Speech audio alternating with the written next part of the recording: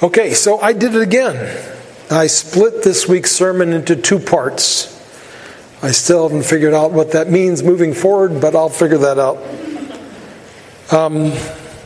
But there are two reasons why. First of all, there was too much material for an average person to digest in one sitting. Too much important, significant stuff. And secondly, this passage contains what, according to many scholars of Revelation, is the very heart of the book of Revelation. And two verses in particular, verse 10 and 11, and it seemed to me that those verses need more than passing attention as we go through this book.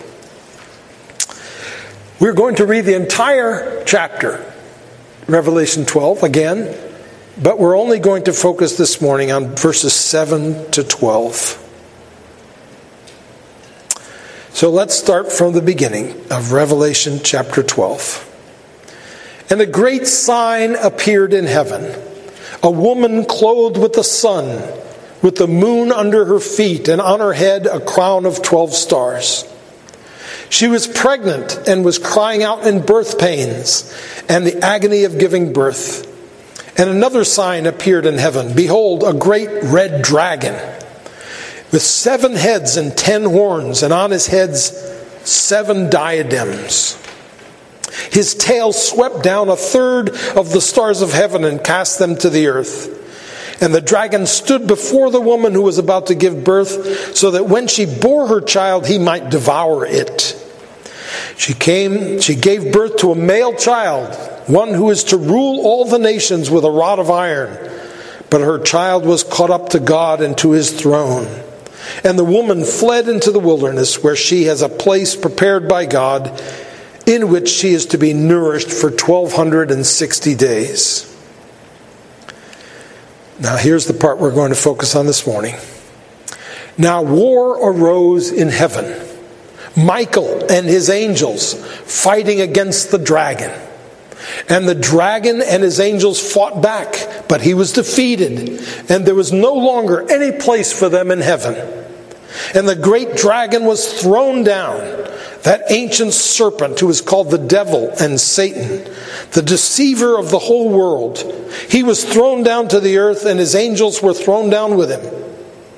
And I heard a loud voice in heaven saying, and by the way, these are the verses that are said to be the heart of the book of Revelation.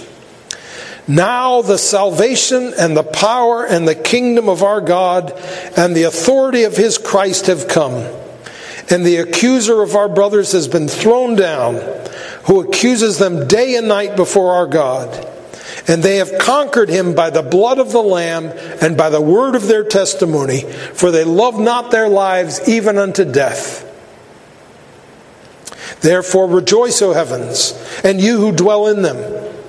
But woe to you, O earth and sea, for the devil has come down to you in great wrath, because he knows that his time is short. And now I'm continuing, but this is the part we're going to focus on next week. And when the dragon saw that he had been thrown down to the earth, he pursued the woman who had given birth to the male child.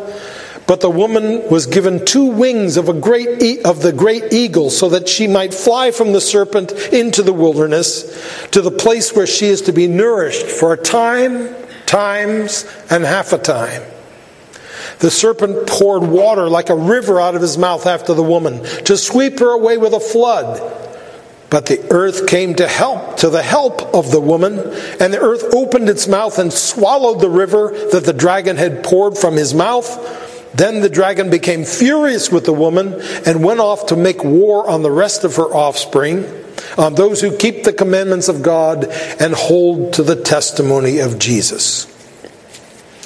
And I know there's a last little sentence in chapter 12. And he stood on the sand of the sea. But that actually belongs to the next vision. You see, the chapter divisions are not inspired. They're something that man came up with much later. And this chapter division seems to have been made while he was riding horseback. And he just happened to put it down in the wrong place. And so that one goes with chapter 13. So we'll cover that when we get there.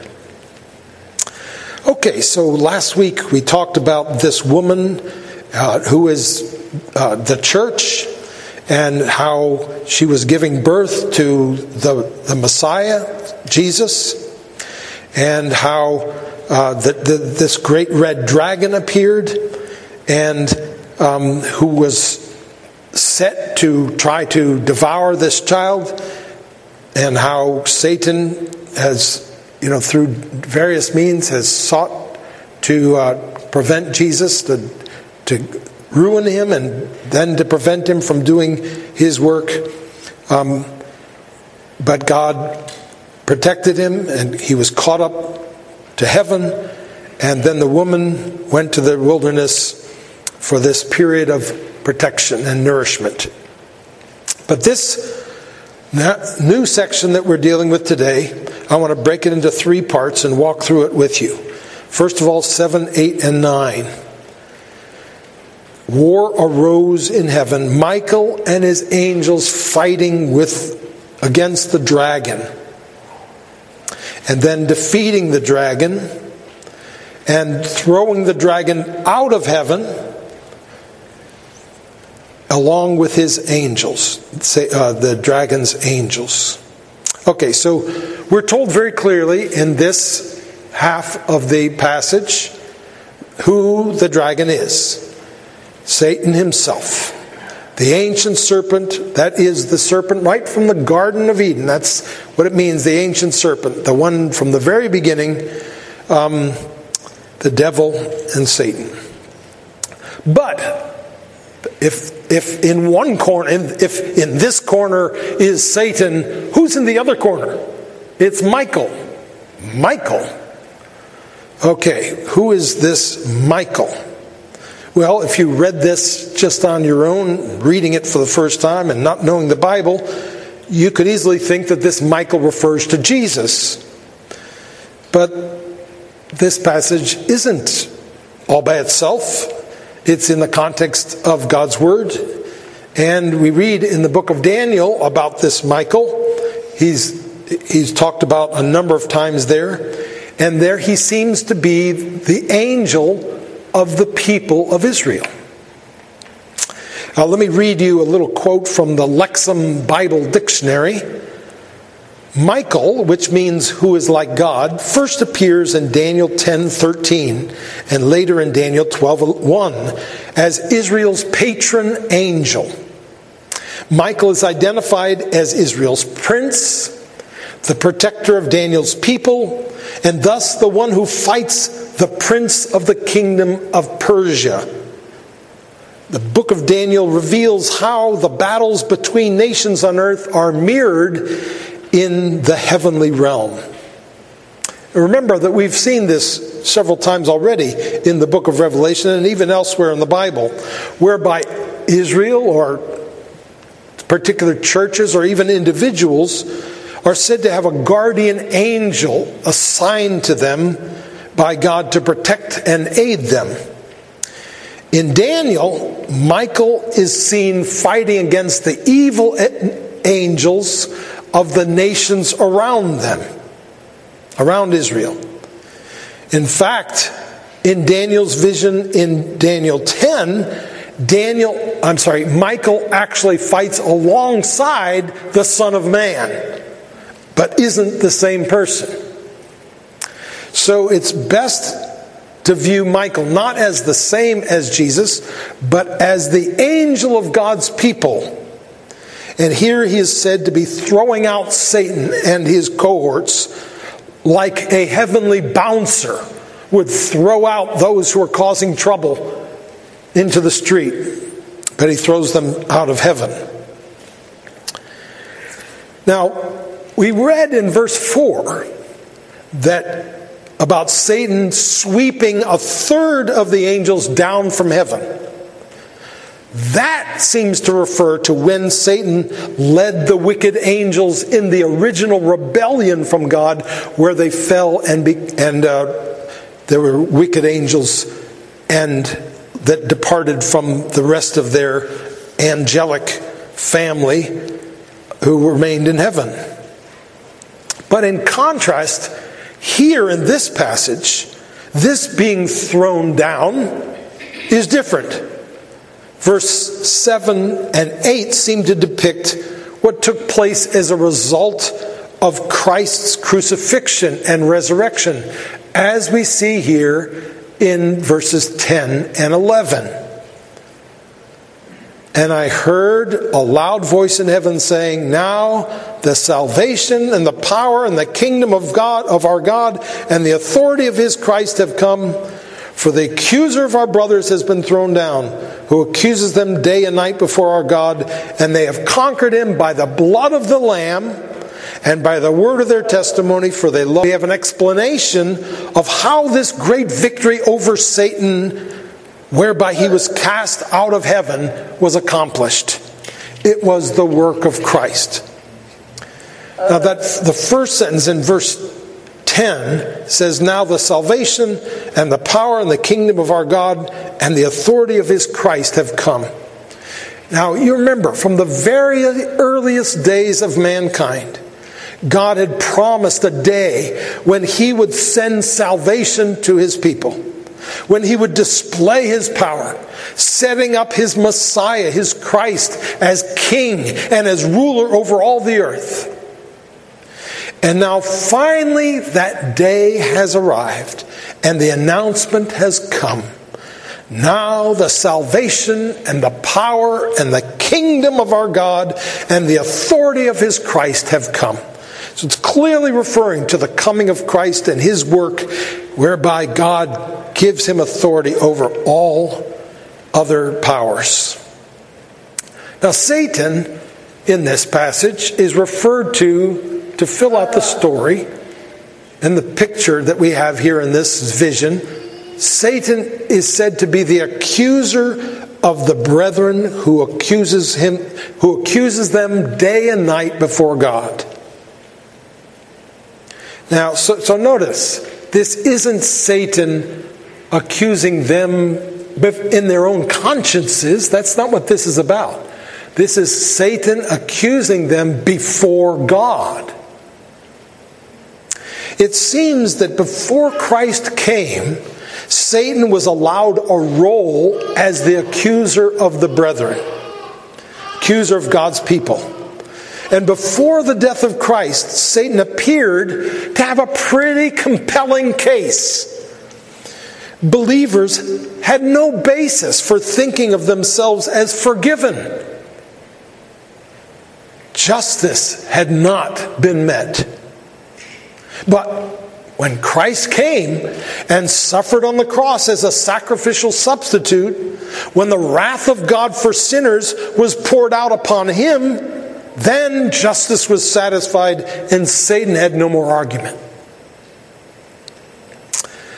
Now, he can no longer bring any legitimate accusation against those for whom Christ died.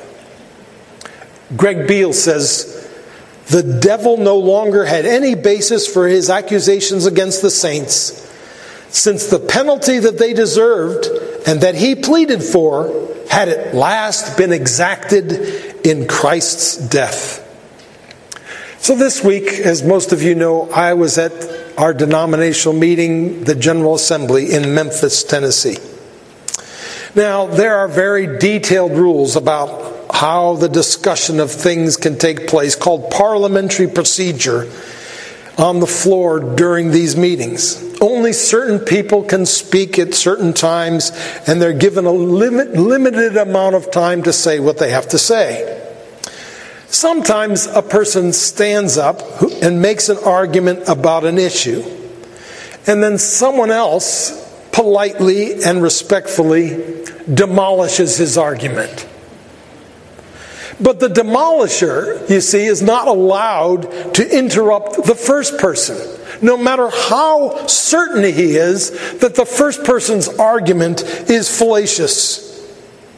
And so he stands there at the microphone, patiently waiting for his turn, allowing others to ignorantly spout their opinions, knowing, well, that when it's his turn, his poor adversary will be so embarrassed, he will wish that he hadn't said anything at all. This is a regular experience at General Assembly. And this reminds me a little bit of what we have here in this passage. You see, Satan smelled something awry in God's kindness and forgiveness of his people. He perceived that he had a pretty strong argument in accusing them before God. How can you justify those who sinned against you? That's unjust. They broke your law. Justice demands that they be punished. You know that all those animal sacrifices can't really satisfy justice for these people. They deserve to die. And for a long time, God held his mouth and allowed the devil to level these accusations. But then he sent his Son to die on the cross, to bear the penalty his people deserved, and thereby he demolished all of Satan's arguments. For suddenly it had become clear how God could both be just and be the justifier of his people, as we're told in Romans 3:26. So how was Satan overthrown? We're told the brethren conquered him by the blood of the Lamb and by the word of their testimony. For they loved not their lives even unto death. Now, we've already talked about how our accuser has been conquered by the blood of the Lamb. We live because he died. We are forgiven because he was punished. He was the sacrificial lamb who did count as our substitute, for he was of our human flesh and spotless and infinite. But what about the second part? They conquered him by the blood of the Lamb and by the word of their testimony, for they loved not their lives even unto death.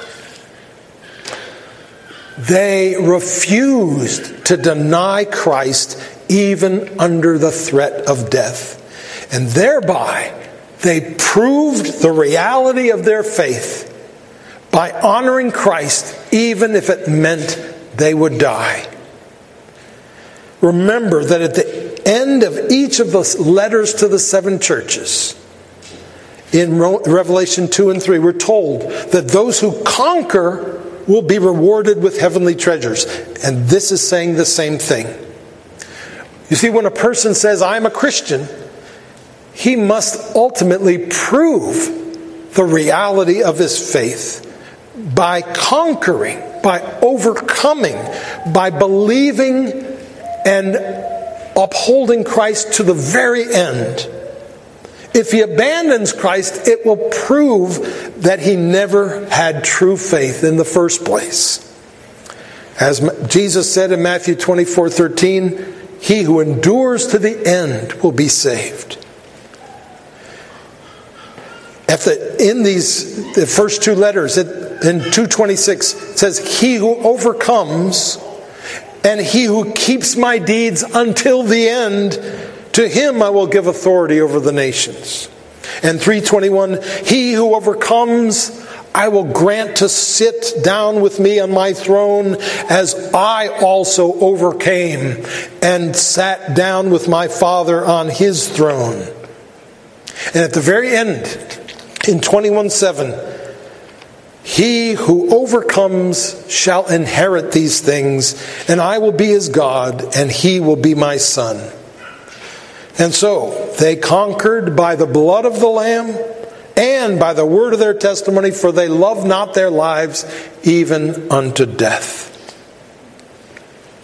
And now verse 12. But woe to you, O earth and sea, for the devil has come down to you in great wrath, because he knows that his time is short. Now we're actually going to do 12 to 17. I'll cover 12 in both weeks next week. But this week, I just want to point out two things from this verse 12. But first, let me ask you a question. Verse 12 speaks of two groups. Those who dwell in heaven and those who dwell on the earth. And very different things to say about them. How blessed are one group and woe to the other group. So the question is this: which group are we a part of? Are we counted as those who dwell in heaven, or are we among those who live on earth? Or could we be both? I think we're both. I think the first group is believers, the citizens of heaven. This is what we're told in Philippians 3:20. Our citizenship is in heaven, and from it we await a Savior, the Lord Jesus Christ. Ephesians 2:6. He raised us up with Him and seated us with Him in the heavenly places in Christ Jesus. So I think we are those who dwell in the heavens in that sense.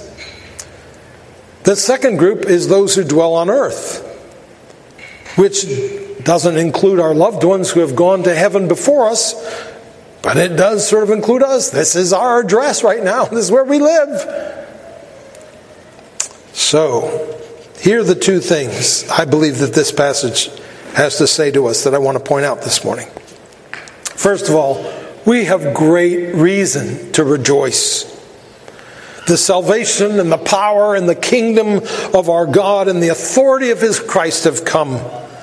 Our accuser has been thrown down, and he's been conquered by the blood of the Lamb and by the perseverance of our faith and our refusal to deny the Savior, even in the face of worldly pressures and satanic deceptions. But the second thing is that we need to gird up our loins and get ready for battle, because the devil has come down to us in great wrath, because he knows his time is short. He has been defeated by Christ, but he is not dead. In fact, he's enraged, and he's attacking the people of Christ. As the seed of the woman, through Christ, we have dealt the serpent a mortal blow to his head. But the serpent is still capable of wounding our heels. This, of course, is a reference back to the promise of God in Genesis 3:15 and 16. We'll talk more about that next week. But three things I want to leave us with from this passage this morning. First of all, and this is very counterintuitive, but by persevering in the face of suffering, we are actually participating in Christ's victory over the devil. They have conquered him by the blood of the Lamb and by the word of their testimony, for they loved not their lives even unto death. They conquered by enduring the suffering and not giving in. The suffering of Christians is a sign not of Satan's victory, Greg Beale says, but of the saints' victory over Satan, because of their belief in the triumph of the cross. Every time we keep moving forward in Christ, in spite of the pain, in spite of the obstacles, in spite of the opposition, we are declaring Christ's victory over his enemies and our enemies. And even if no one else notices, heaven notices. Our job isn't to work to make our lives easier. Our job isn't to whine about how things have gotten much, much worse than they used to be. Our job is to trust in the blood of the Lamb. Our job is to hold forth His word in a hostile world. Our job is to love not our lives even unto death. That's how we conquer the devil. That's how we resist the powers of evil. What does it mean to love not our lives even unto death? It means that no matter how much suffering we experience, we keep trusting in Christ and remembering that our sufferings are small compared to the reward that is to come. Romans 8:18. What's happening in our lives isn't the big thing. What God is doing in our lives and in the world and in history, that's the big thing. So don't love your life. Don't love your house. Don't love your career. Don't even love your family. Don't love your marriage or your health. Love Jesus Christ and His house and His redemptive purposes and His kingdom and His word and His hope and His people, even to the point of death. For His loving kindness is better than life. Psalm 63:3. The second thing, it is easy for us to focus on our trials instead of focusing on our triumph.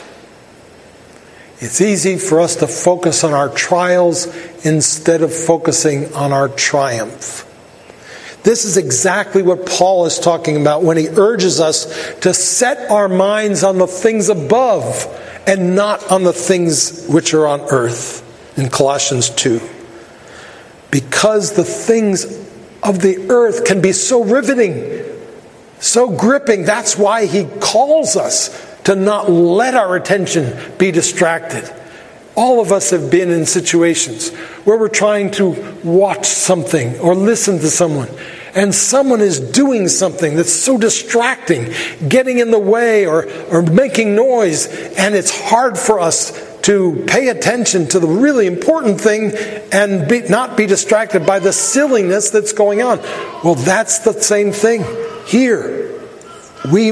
God calls us to keep our attention to the triumph and not to our trials. This passage and others like it are here because God wants His embattled people to know that though they are engaged in fierce combat against the forces of darkness, the victory has indeed already been won, and they just need to hold on for a little while longer. We have experiences which rivet our attention upon our pain, or upon our worry, or upon our anger. And the thing God calls us to do in those times is to force ourselves to direct our attention to the realities of Christ in heaven.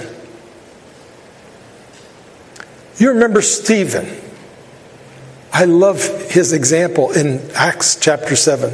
Stephen was being stoned, being killed, and he died in it at the end. He's being stoned, a circle of people picking up stones and throwing it at him, and yet he didn't even seem to notice because he was focusing on Christ in heaven. Read the passage, the end of Acts 7. Can you imagine having a group of people throwing rocks at you? That's pretty distracting. You know, no matter what you're trying to do, you're sitting there, people throwing rocks at you. And yet, he saw Jesus at the right hand of God, and that's what captured his attention. And that's basically the kind of situation we're in. There's things happening in our lives that are easy to be distracted by and take our eyes off of Christ. What happened to Peter when he tried to walk on the water? Remember, he was doing fine, and then the waves and the wind started to distract him, and he began to sink. keep our eyes fixed on Jesus. That's the point here. We don't need to be successful. We just need to be faithful. We don't need human approval. We have God's approval. We don't need the world's treasures. They can be lost or stolen or destroyed. We already have the greatest treasure of all. We have Jesus Christ, the Son of God, and no one can take him away from us. The third and final thing I'd like to address, we don't need to worry about our future. As we age, it's common to worry about the future. Am I going to get sick? Am I going to, get that dreaded diagnosis that tells me that my life is almost over? Am I going to go through terrible, painful circumstances? Am I going to lose my mind? Am I going to be left alone? All these things. Am I going to be, sitting as a vegetable in a nursing home for years on end? A Christian has no reason to fear. I know that for me, either the Lord will return in my lifetime, or I'm going to die without growing much older, which means soon, because I'm growing older fast, or I'm going to grow old and die. But even though I may grow old and die, pain or loneliness or loss of my mind, I know that whatever happens, I am being sheltered from any unnecessary hardship and any spiritual harm. Meaning that God will give me whatever grace I need to persevere. I also know that any trials which I experience will be tempered by the Lord's wisdom and knowledge of my weakness. I also know that Jesus will be with me through it all. And I know that when it's all over, I will be with him in paradise. Now, I don't know what's going to happen to me. I don't know what's going to happen to you. But I can tell you one thing. For the one who loves Christ, his future is going to be magnificent. His future is going to be a masterpiece that many one day will be awed by. And they will open their eyes wide and they will say, wow, what a great God did this. It will be like when people see Bryce Canyon for the first time, or Yosemite, or Crater Lake, or Zion National Park, or Garden of the Gods, or other amazing places that just take your breath away for their beauty. One day people will see the end of your life and they will have that reaction because they'll see the magnificence and the beauty of it that God alone did. We don't have to hope that things turn out well for us in the future because we know that it has been designed already by the greatest designer of all, the Lord himself. We don't have to hope that things turn out well for us in the future because the thing we really need to happen has already happened. The Son of God has conquered. It is finished. Let us pray.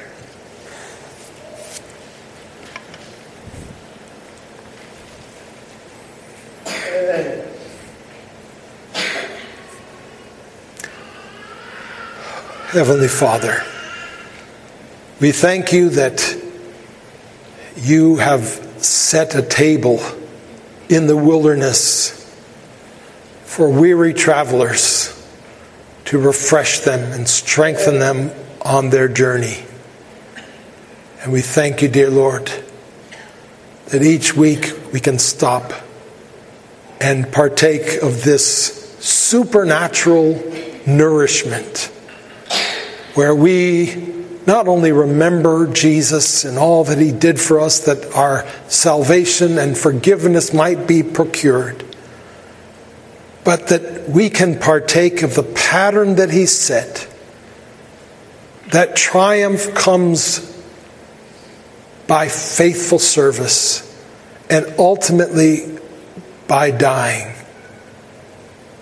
And we pray, dear Lord, that you would help us every day of our lives to look up to Jesus as the author and the finisher of our faith, who will be with us and empower us to live in the manner that he lived, with our eyes fixed on him.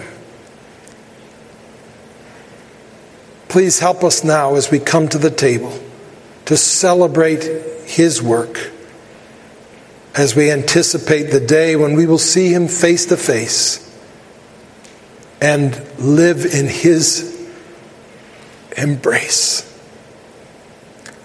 We pray in his name. Amen.